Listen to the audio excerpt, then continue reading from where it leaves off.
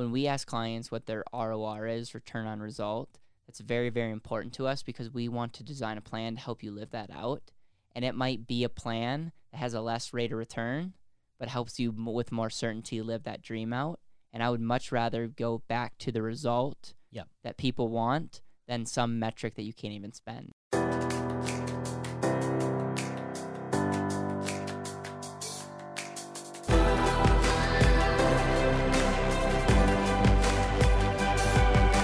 This is Better Wealth with Caleb Williams. Hey everyone, welcome back to another episode of the Better Wealth Podcast. I'm here with Jeremy Roothouse, and we are going to break down a powerful question that we get asked every single day. And so please listen up, buckle up, because this is going to be a great episode. And essentially, the question is this, Jeremy.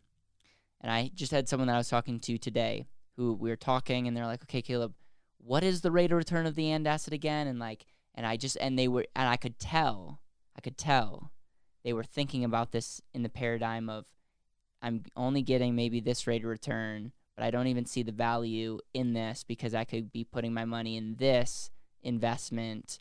And I just made the statement, and I want you to unpack this because maybe there's something that I'm saying that is not translating. But I said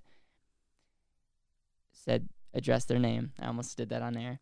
And then I said, it's getting this rate of return, and we can go through the illustration. I would love to do that. And this person did not care about the life insurance benefit at all, which I know that you have an opinion about, but some people that are watching this do not care about the death benefit, okay? And what I want to do when I sit down with them is explain the power of the AND asset, because they were overfunding life insurance, and they were a business owner, and there's a lot of reasons for them to even bank with their life insurance, but they had a lot of money in the market. They had some annuities that they had their financial junk drawer. Mm-hmm. And so what I came along is I created a foundation where not only that they could invest in some of their business and have some liquidity there, but this asset will help them so much just unlock all the other assets that they have. And so, yes, I can give you an answer. The rate of return that you'll get will be 3%. And yeah, I could say it's tax-free and all these things. But what I really want them to understand is by you asking that question, I'm giving you an answer that's addressing one benefit. And it's the benefit that everyone wants to talk about, but it's the benefit that I think is so frustrating because you cannot spend a rate of return. So with that, Jeremy, let's have a dialogue because, again, I really want people to get this. And I know that we had Wade Fowle on the podcast, and he has a whole book on life insurance, and it's not just on life insurance, it's on the retirement disaster and what kind of things you need to do to avoid the retirement disaster. Sure. I think in that episode, or an episode as of late, you talk about the mountain example, and if you've hung around financial planning or anything for any length of time, you've heard the mountain example, right? We climb the mountain, and then we come down the mountain, okay? Yep. This dialogue is about why is rate of return asked time and time again. What's the rate of return? What's the rate of return? What's the rate of return? Well, regardless of what amount of money you amass, at a certain point in time, you have to consider, how am I going to use it? Yes. And the model here at Better... And the opportunity cost of just accumulating and amassing that money and not doing anything other than growing it. Fair. In that vehicle. But that's more of the banking. It's essentially like, okay, you're spending 30 years growing your money, and what is the opportunity cost of not accessing that? And you're just talking about, okay, let's not even talk about that. You're saying you have a lump of money at the end of the day. How are you going to best spend that? Right. Yeah. Right. Well, and while there may be a tool or a vehicle that allows me to get a 8, 10, 15, 20% rate of return, does that vehicle also allow me a function with which to use that money? Yep. Because you cannot consume a rate of return, and you can't consume equity in something. Yep. You have to do something to that thing first, and then you have to spend it. Whether you put it in a bank account, whether you store it in an AND asset, whether you put it in an annuity, whether you have a pension, those things are coming to you via some sort of transfer mechanism. And I want to back up here just a second. It sounds like the frustration is that you're asking the wrong question. When you say, what's the rate of return? It's not a bad question. It's just not all of the question. Yep. That's exactly it. And Okay. it's like it's asked in such a way that's like, okay, I'll get the answer and then I'll have everything I need to know if this is a good thing or a bad thing. And I would make Sure. the statement, even if the and asset gave you a -% each year, the positive result in your lifetime Perfect. would outperform what another account would do at 6%. So let's maybe address that this way. How important is strategy when you're looking at not only growing but also important. consuming what Yep. it is that you've made over the course of your life? It's incredibly important. Okay. So if we look at strategy and you need a certain pot of money to do a certain thing, does it matter what tool does that if it does that thing that you need the money to do? No. Okay, so what's the problem? Right? So maybe this is us getting better. Maybe this is the industry getting better in not touting things like rate of return, not touting things like access to capital, not touting those things, but saying, what does this client want? Which, so clarity. Yep. What do we want? What life do we want to live? Now, there's a price tag attached to that in the community and the economy that we live in. If I want to live this lifestyle, I want to do these things, then it takes X amount of dollars. So because it takes X amount of dollars, what strategy do I need with the resources that I have to get me that lifestyle over the course of time? And then we take a pot of money, a block of money, and we do something with it. Now, if we need to employ a tool, it could be as simple as putting it in a mason jar and putting it under the sink. Yeah. Sometimes that's the most efficient way. Yeah, because you might not be spending it. to use money over the course of a 2 or 3 year period. Yeah. Right? It just doesn't matter. Okay? But there's other pots of money along with this particular strategy. So we almost void the idea of rate of return when we refocus the conversation on what do I want? What amount of money does it take to facilitate that lifestyle? And then how can I break up these chunks of money and have them do a certain thing? Well, if a pot of money, $100,000, needs to last for X amount of years, you need access to it. It needs to have a reasonable rate of return to keep up with inflation so that you're not actually losing money over the course of time. And this particular tool does that. Buy that tool. Because in your strategy for what you want, that makes sense. Does it matter that it's an annuity or an ETF or life insurance or any of the tools that are out there? No. What matters is that it does what I want now. Now, I may need a tool that has a greater rate of return because I'm looking at a pot of money that I really would like to aggressively grow. Well, I would go back and say, what are you an expert at?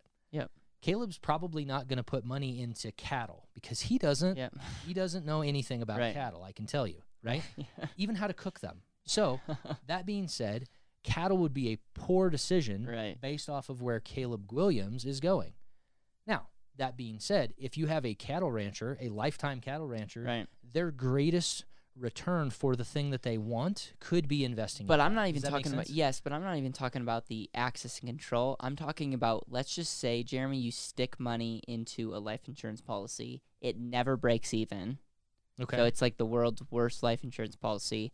30 years later, you have that's pretty terrible. You still haven't broke even. Okay, so everyone could say that, okay, that's a pretty terrible, that's not efficient. Like, I would cringe because it's like, man, we could do such a better job. Well, just stick with me here. Okay. But that life insurance policy helps you unlock your 401k, meaning helps you get twice as much cash flow versus just because of the volatility buffer. So just hear me out here because I want to break that down. Okay. So you have a 401k. Let's say you have $200,000 in your 401k, and you can spend a whole lot more money if you have a strategy. Going back to what you're saying, if you have a strategy for what you're going to do in the down years, and let's say you could potentially convert this to a pension, to an annuity, and you have a bunch of annuity options. Well, to make this episode not super long, there's different annuity options that give you certain more money up front, less money, but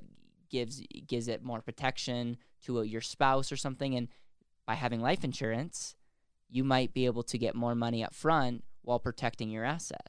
Let's say you have real estate.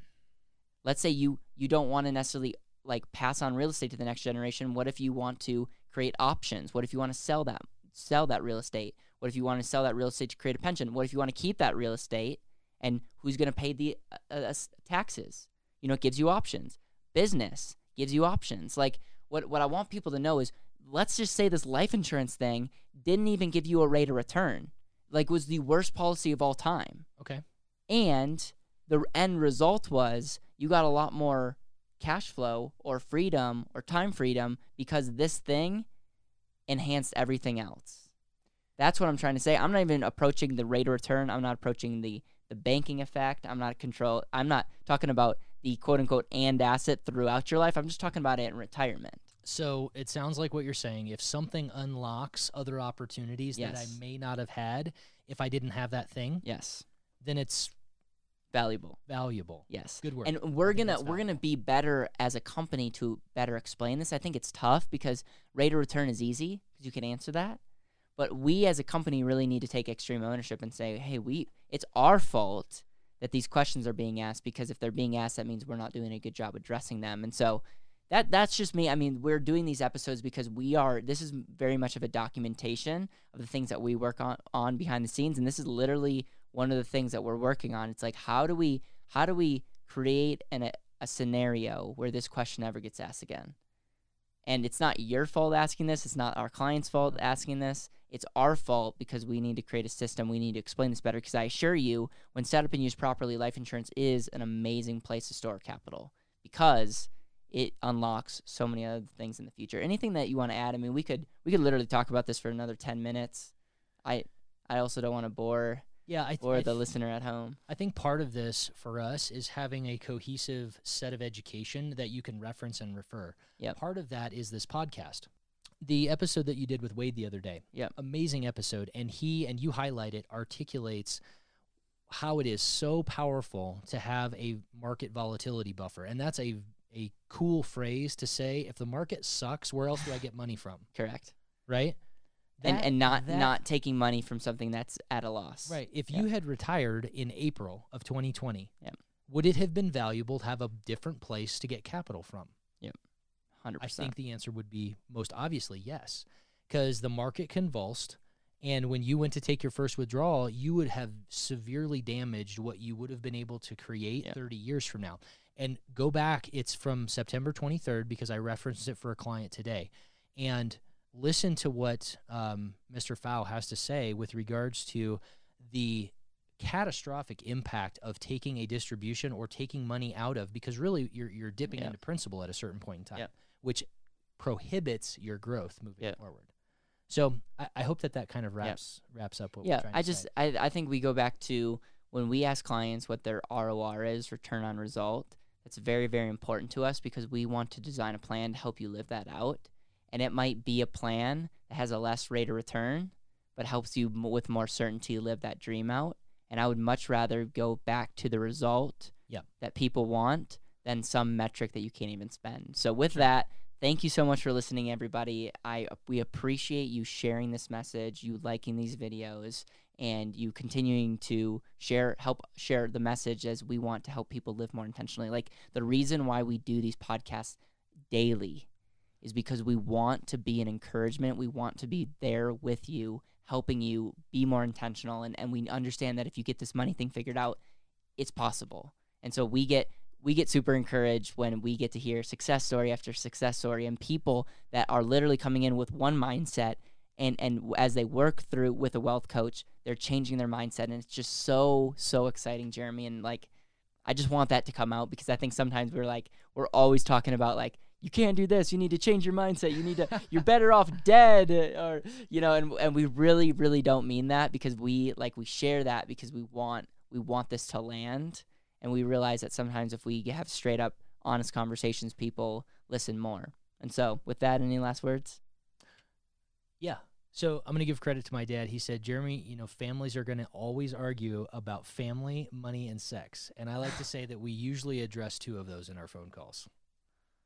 All right. With that, so we get very real is what I'm saying. Get to the heart of the matter. I love it. Thank you.